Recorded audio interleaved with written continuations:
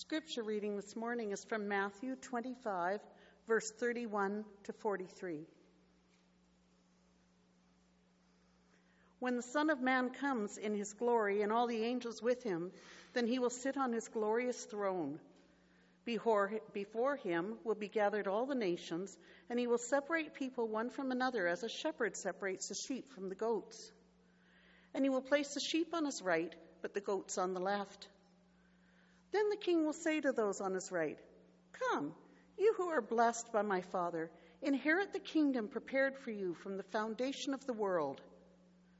For I was hungry and you gave me food. I was thirsty and you gave me drink. I was a stranger and you welcomed me. I was naked and you clothed me. I was sick and you visited me. I was in prison and you came to me." Then the righteous will answer him, saying, "Lord, when did we see you hungry and feed you, or thirsty and give you a drink? And when did we see you a stranger and welcome you, or naked and clothe you? And when did we see you sick or in prison and visit you?" And the king will answer them, "Truly I say to you, as you did it to one of the least of these, my brothers, you did it to me." Then he will say to those on his left, "Depart from me, you cursed, into the eternal fire prepared for the devil and his angels. For I was hungry, and you gave me no food. I was thirsty, and you gave me no drink. I was a stranger, and you did not welcome me, naked, and you did not clothe me, sick and in prison, and you didn't visit me." This be the word of God.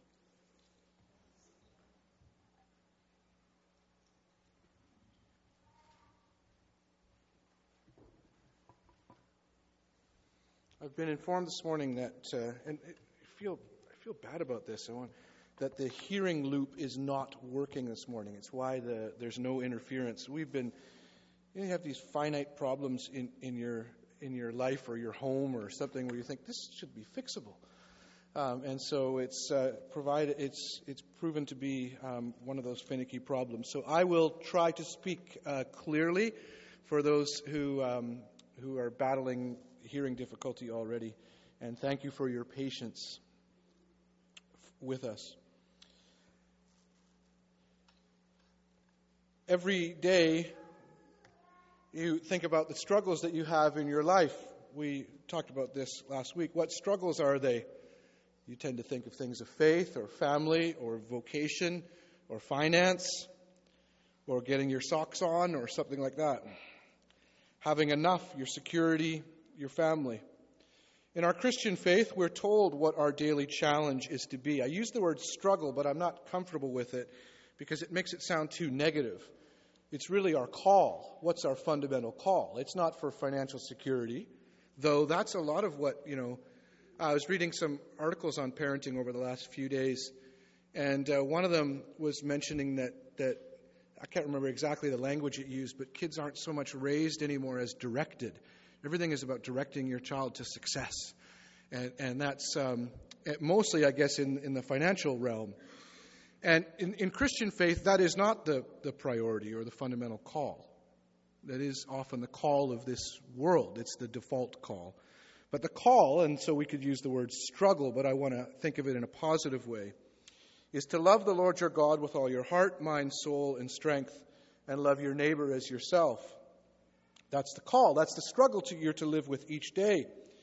We most often think that our struggles are how to live.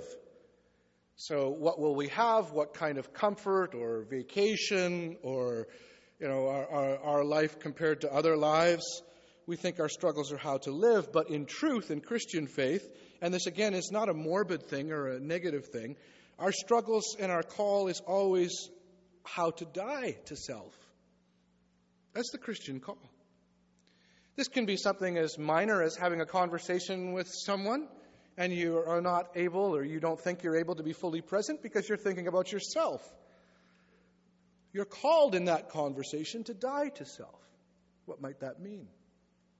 Or it might be something much bigger in terms of expectations you have in your life that you have to let go because of the care of another person or because of the circumstances of your life.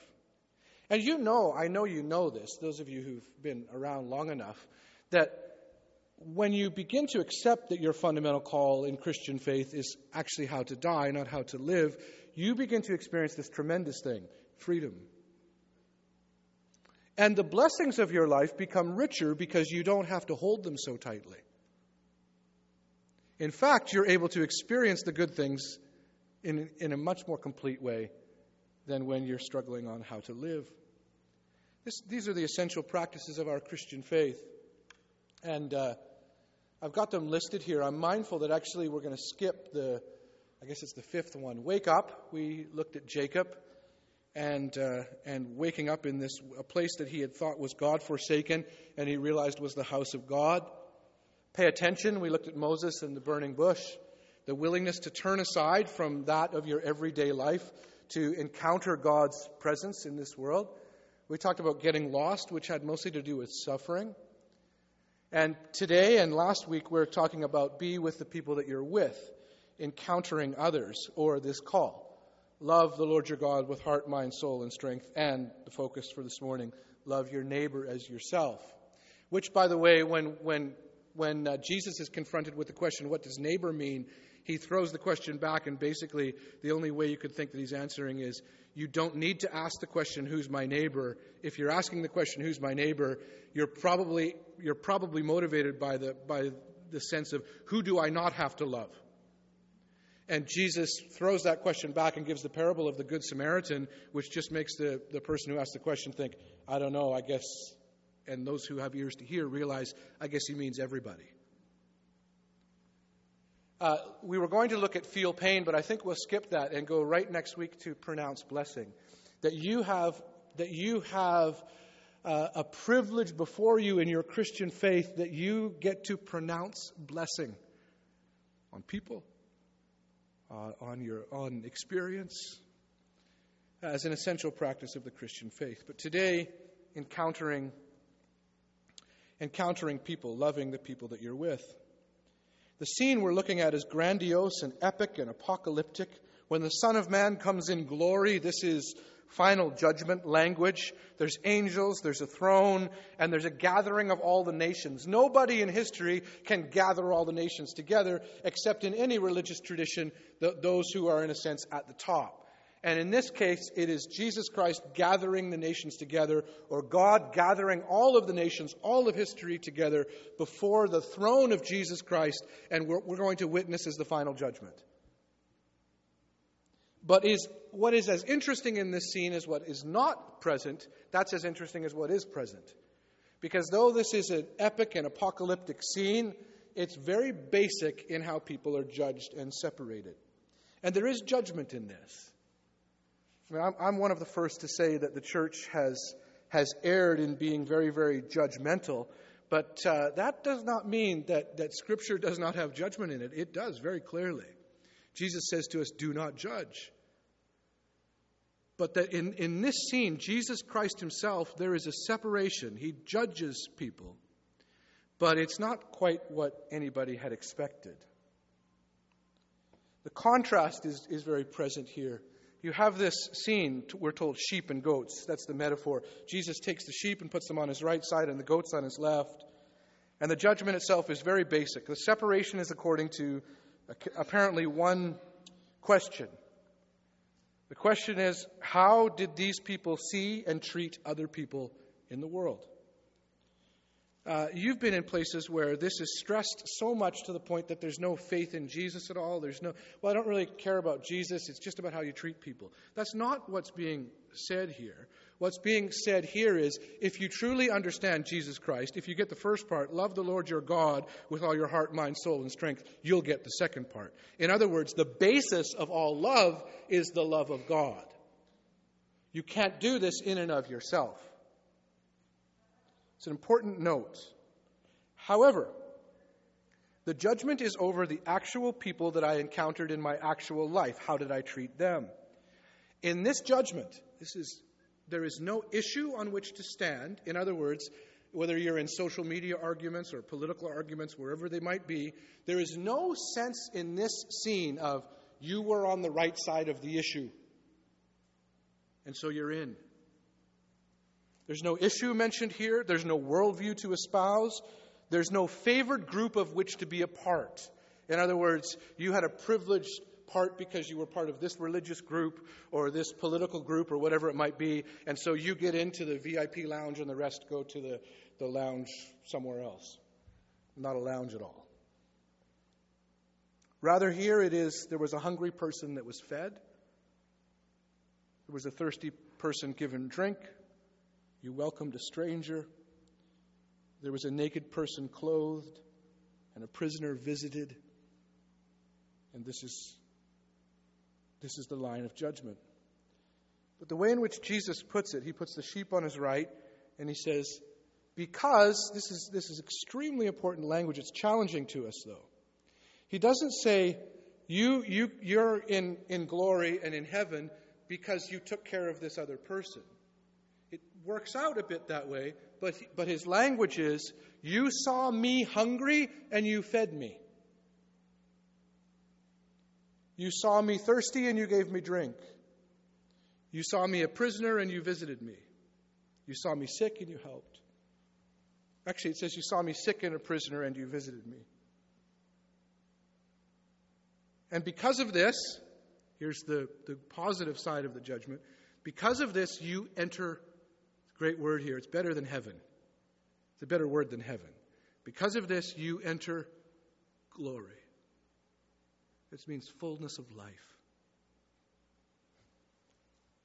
Now, in his telling, when he says this, what's in the scene, you don't get those people who enter into glory saying, hip, hip, hooray, and they've got the, we won the Super Bowl hats on already, and we're already prepared, or whatever. All that stuff that happens 5 seconds after you're given victory, or you're declared the victor, or you're in glory.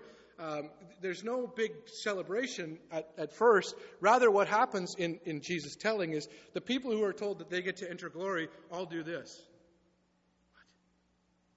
What is he talking about? When did we see you a prisoner? Isn't it curious that they have this in their minds? So when they were visiting prisoners, they didn't even think, this is my religious duty. They visited prisoners. They fed hungry people. And Jesus has to tell them, when you did that, unto the least of these, means the reviled ones, the forgotten ones, the rejected ones, the judged ones, those declared criminals. When you did it unto the least of these, and then beautiful words, my brethren, you did it unto me. Enter glory. The essential Christian practice is be with the ones that you're with. You see the level to which Jesus brings this down. There's a very important theological word for this, and that's the word incarnation. We understand, of course, that God himself is made incarnate in Jesus Christ the Son. Right? The divine become human in the flesh. This is one of the beautiful paradoxes of Christian faith, which things like the Trinity or things like the full divinity and the full humanity of Jesus Christ, and if any of you can understand them, then it ceases to be faith. It's just your cleverness. It's always assaulting to our sensibilities, the eternal things. But incarnation is that God has taken on flesh. That you, if you want to see God, it's a very fundamental Christian teaching. If you want to see God, there's only one place to look, and that's at Jesus Christ. You will see God's character in Jesus Christ, but Jesus is fully divine, but he's also fully human. This is the incarnation. God has taken on flesh. But here, Jesus takes the incarnation a step further. This is a challenge to us. I understand that, but we've got to deal with the text. And he says, it's not just my flesh, but when you visited that prisoner, you visited me. Do with that what you will, but it's in the text. In fact, it's the line of judgment. The scene then is repeated for those who are judged as not meeting the mark, not making the grade, so to speak. You have been weighed and you have been found wanting. Now, it's important for us to understand that this is something that Jesus says. For those who have a sense, they just want to say, well, everything's okay, and there is in this scene a final judgment. You have been weighed, and you have been found wanting. The curious thing is that when you put this together, and I'll mention it in a moment, Matthew chapter 7, the ones who thought they were acceptable turn out not to be acceptable. And the ones who thought, well, we didn't really know we were serving Jesus at all, they turn out to be the ones that are into glory. That's a challenge for people, and particularly a challenge for religious people. But there is, you have been weighed, you have been found wanting. So in bringing this down to the earthly level, what matters is how you live in terms of seeing others and caring for them. I am tremendously glad for the spiritual life. I enjoy being alone. I enjoy being a mystic in the Christian faith. I love going for a bike ride and getting caught up with those birds that are flying by. I love the early mornings and quiet and just the prayerfulness that can come from nature.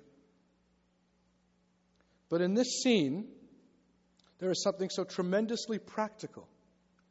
How are you able to be with the people in your actual life? Don't take the spiritual life and put it into one-day land. How you encounter God is how you treat the people around you right now and how you think about the people that are around you right now. So for us in this room, it's only this room. What categories do you have? We've got people of different ages, different backgrounds. If you as a young person think that you've got the older people figured out, you know what makes them tick and kind of just the two-dimensional assessments that we do. Likewise, if you as an older person think you have young people figured out, do you understand that that's not anything, that's not what this text is mentioning, talking about. How do you encounter not your concepts of various categories, but an actual person? Because everybody in here is an actual person. And of course, the thing that allows you to just make it two-dimensional is the distancing. Never encountering them at all. And that's the people that are weighed and found wanting. Well, you were never in jail. You were never in. And basically the king, Jesus himself, says, you were unable to see the people in your actual world and in your actual life. And so you didn't see me.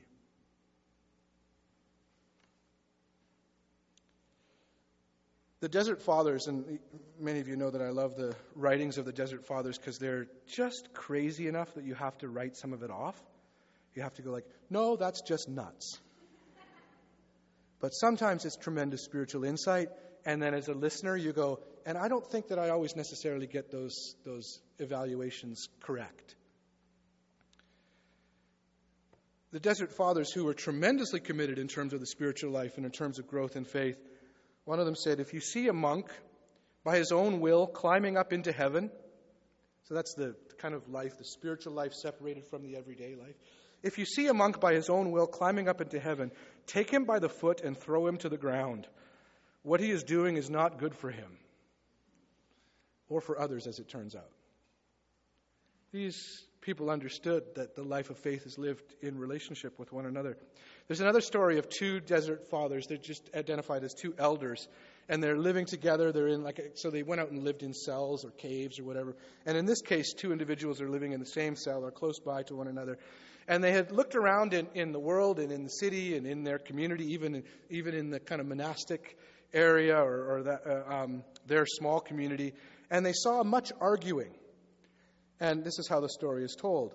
And so they said to one another, I guess that's what people do. They argue. So we should probably have an argument, the two of us. And one of them looked at the other and said, well, what are we going to argue about? And so the other one said, well, there's a brick here. Why don't we argue about who that belongs to? And so they said, okay, we're going to have an argument. They had to set it up. So the first one said, I'll say that the brick is mine. And then you get upset at me and say, no, the brick is yours. It belongs to me. And they said to one another, are you ready? The second said, okay, I'm ready. Okay, that brick is mine. No, it's not. It's mine, said the second. I beg your pardon, said the first, but it is my brick. No, it is not. It is mine. And here's the little quirk at the end of the story. Well, said the second man, if it's yours, then take it. And the story ends, so they failed to get into an argument. The point here is that these two individuals were so schooled and advanced in the spiritual life that they couldn't help but see the person in front of them, even when they were determined not to. And quickly, I was supposed to be having an argument, but even in the midst of a made-up argument, well, sure, you can have it. They couldn't prevent this habit of seeing the person as more important than the brick. But we have a lot to learn. I mean, it's nice to laugh at that trite little story, but if you could live that way, you'd be free. The acts of mercy mentioned in this text are simple like that. As John Chrysostom points out, 4th century bishop, it is not, I was sick and you healed me. This is not for spiritual superstars. This is for everybody. And if church and religion have set up in your mind that one day you can live the spiritual life, everybody is able to do the acts mentioned in this text. There's a parallel to this text in the 7th chapter of the same book. Jesus says, not everyone, another scene of judgment, and says, not everyone who says to me, many of you know it, not everyone who says to me, Lord, Lord, will enter the kingdom of heaven. Some who prophesied in my name and drove out demons even.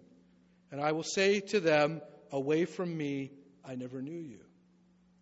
Now, it is something at least, and I don't have to unpack it all, and I'm not trying to judge one gift towards another, but it is something at least that the acts of basic mercy are the ones that are applauded, as these are the things that show that you can enter glory. And the acts of spiritual superstardom are the ones that say, you were able to perform all those acts, but you didn't know me.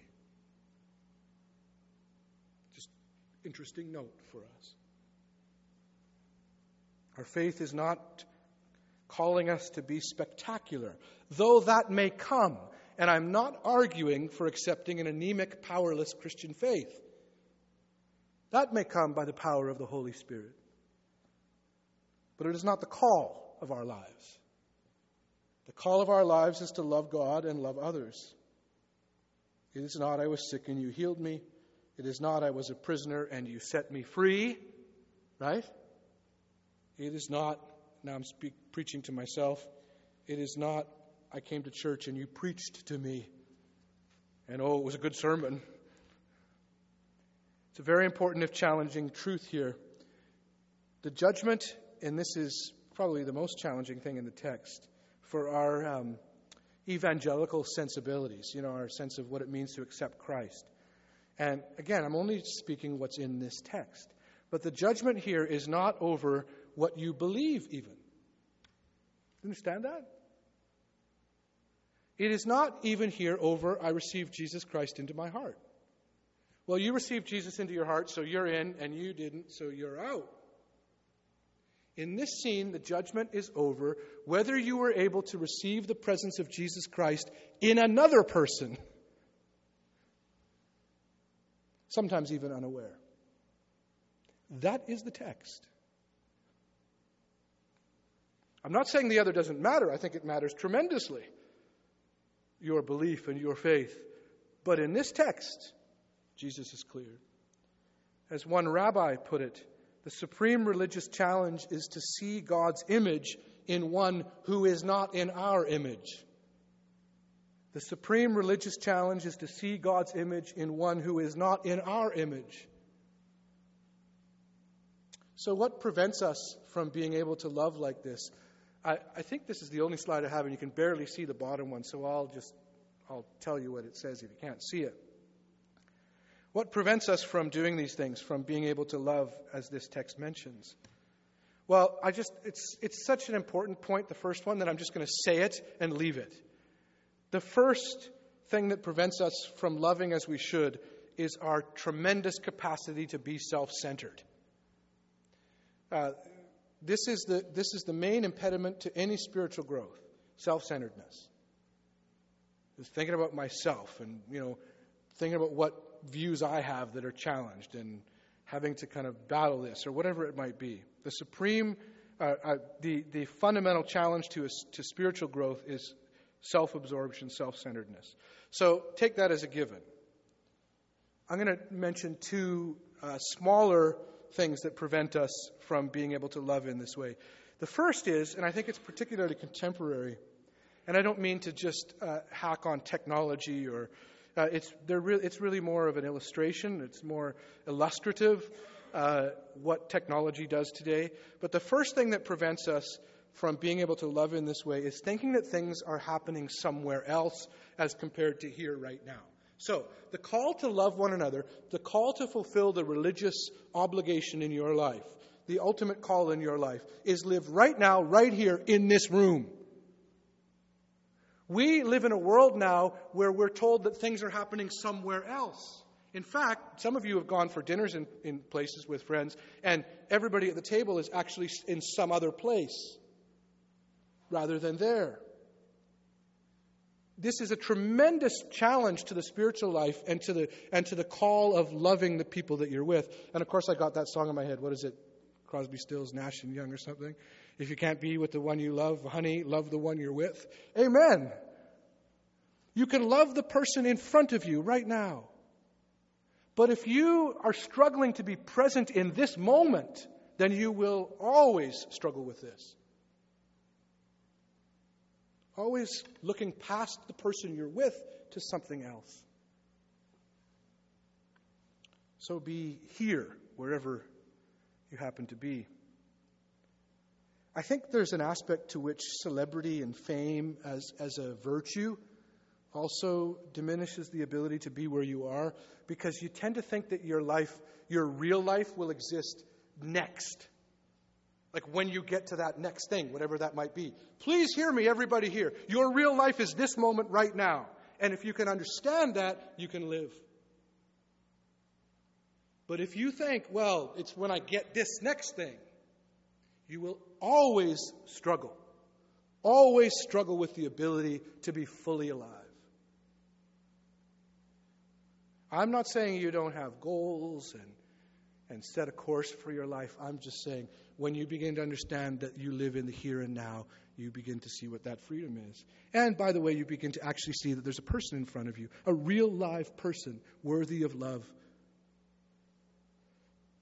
Secondly, that which prevents us from being present as we should is our society, which is ordered by, and it's a good word, and you can go home saying, it sounds like a university word, is a culture of meritocracy.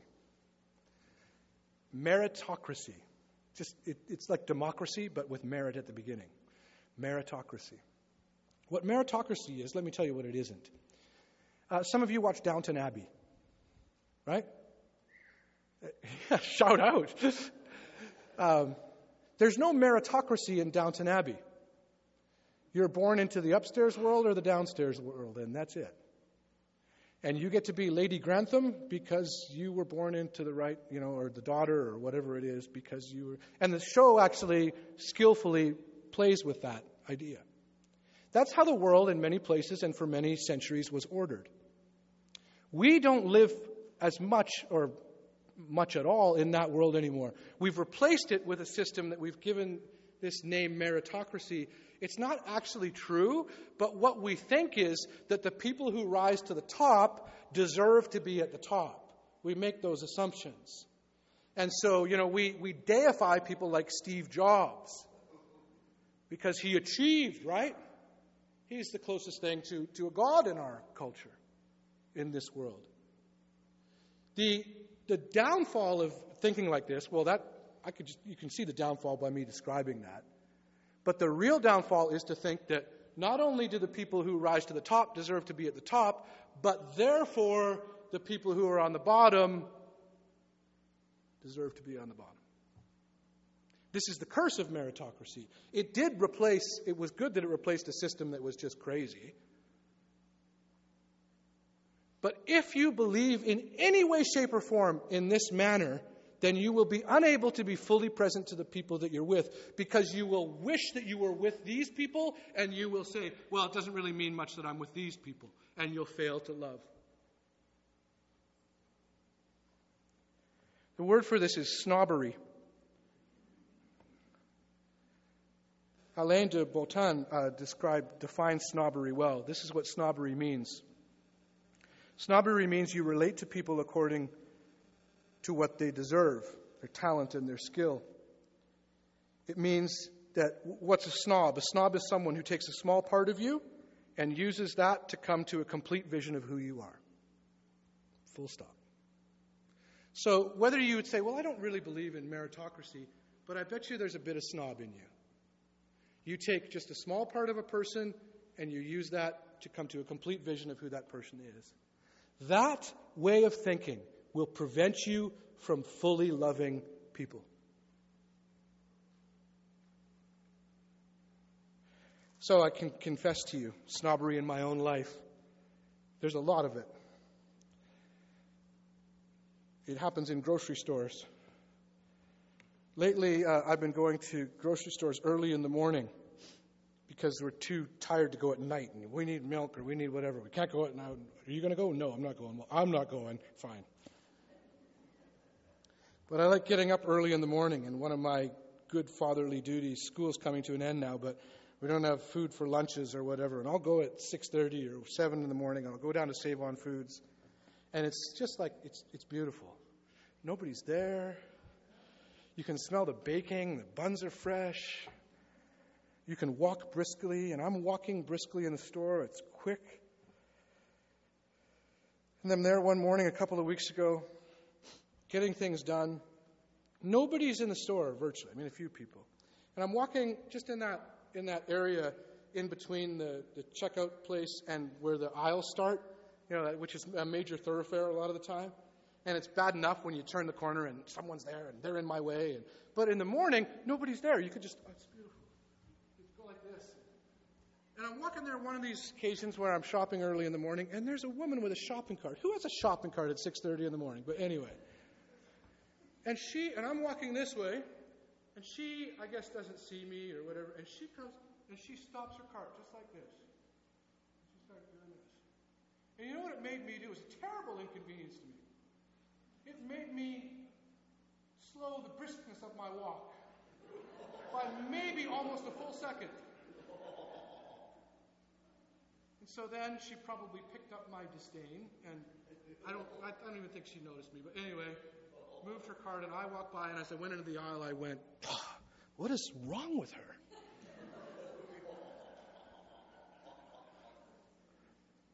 It's a small thing, but it's a lesson. I took up a spiritual practice. This is a bit of a confession. And I can't tell you the full reality of it. I have to censor it a little bit. But I took up a spiritual practice when I was driving home the other day. I dropped Aiden off at Kayla's house, his girlfriend's house. And I was driving home just from the Kirkstone area to Grand Boulevard here. And I was thinking about this sermon. This is a couple weeks ago. So I thought, I'm going to be that guy. I'm going to be that guy who hates everything and everybody no matter what. And so I was driving around and I looked and I saw, a pedestrian. I was like, stupid pedestrian. Stupid dog. Stupid driver. And then the cyclist. Stupid cyclist. I hate cyclists. But I was having fun with it. And I thought, what would it be like to be that guy?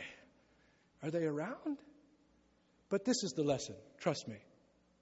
And I wouldn't even tell you this story if I didn't feel this in my heart.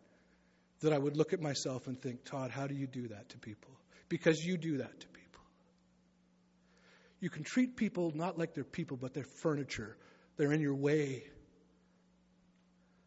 You'll never fully know what it means to love if you live that way. How are you doing that right now? Because I know we're each doing that in ways.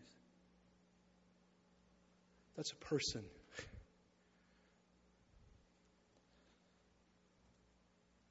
The promise here is tremendous. The promise is glory. You mean, Lord Jesus Christ, if I get this right, I get glory? Well, here's the text. So I say to you as we finish the sermon and move to communion, imagine achieving success beyond your wildest dreams. What would it look like in your chosen area of life? What would success beyond your wildest dreams look like? Draw it out for yourself in your mind right now quickly. Now I've reached the pinnacle, the top. I guarantee you this, even though I might applaud you and, brag that you go to the church that I'm a minister of, if you reach there. I guarantee you this, and this is grace, by the way. Jesus' description of victory, success, and achievement is different than the one you just drew. Thanks be to God. Now, Jesus' description of victory, success, and glory, here's the wonder of it, can be yours. When did I visit you in prison? As you've done it unto the least of these. What does glory look like? And I refer to the events of the week again. When I listened to the radio on Saturday morning, they held a vigil in Charleston on Friday night in a big community hall, like a basketball arena. And it was led mostly by people of local churches and mostly by people of the African American church. And I'll tell you that I was absolutely taken aback by their refusal to hate. I still am. And what strikes the chord in me is that I know I share that faith with them. And so I think, how could people ever do that? Except that if you trust in this one who loves in this way, you've given your life to this one. This is naturally what it means to love. You don't have to conjure it up. They sang songs of glory. It was for me listening to that on Saturday morning a glimpse of glory. And let me tell you, you can have that glory. Maybe it's at a grocery store where I failed, or in a church foyer, or at the hospice, or in a care center. And I know it sounds trite, but now you've heard the text. Be with the people you're with. So we turn to communion. Jesus Christ is our not only supreme example. Don't ever make Jesus Christ just an example. He's a Savior. But our Savior and our supreme example. Look at this bread and look at this cup and ask yourself, what does it mean to love even those who are unworthy of love? The worthiness for love does not come from your merit. It comes from God. Jesus Christ, while we were yet sinners, died for us, gave His life that we could know life. And that's why we take the bread. This is the body of Christ broken for you. This is the cup of forgiveness. This is the covenant in the new blood. Jesus Christ's blood poured out for the forgiveness of your sin. That you could be in the company of the all-powerful, all-loving God by the grace of Jesus Christ. So we say you're welcome to take this communion if you know Jesus Christ or if you would like to. Receive the bread, take it as you receive it. Receive the cup, take it as you receive it. And Bart will lead us in music through the communion.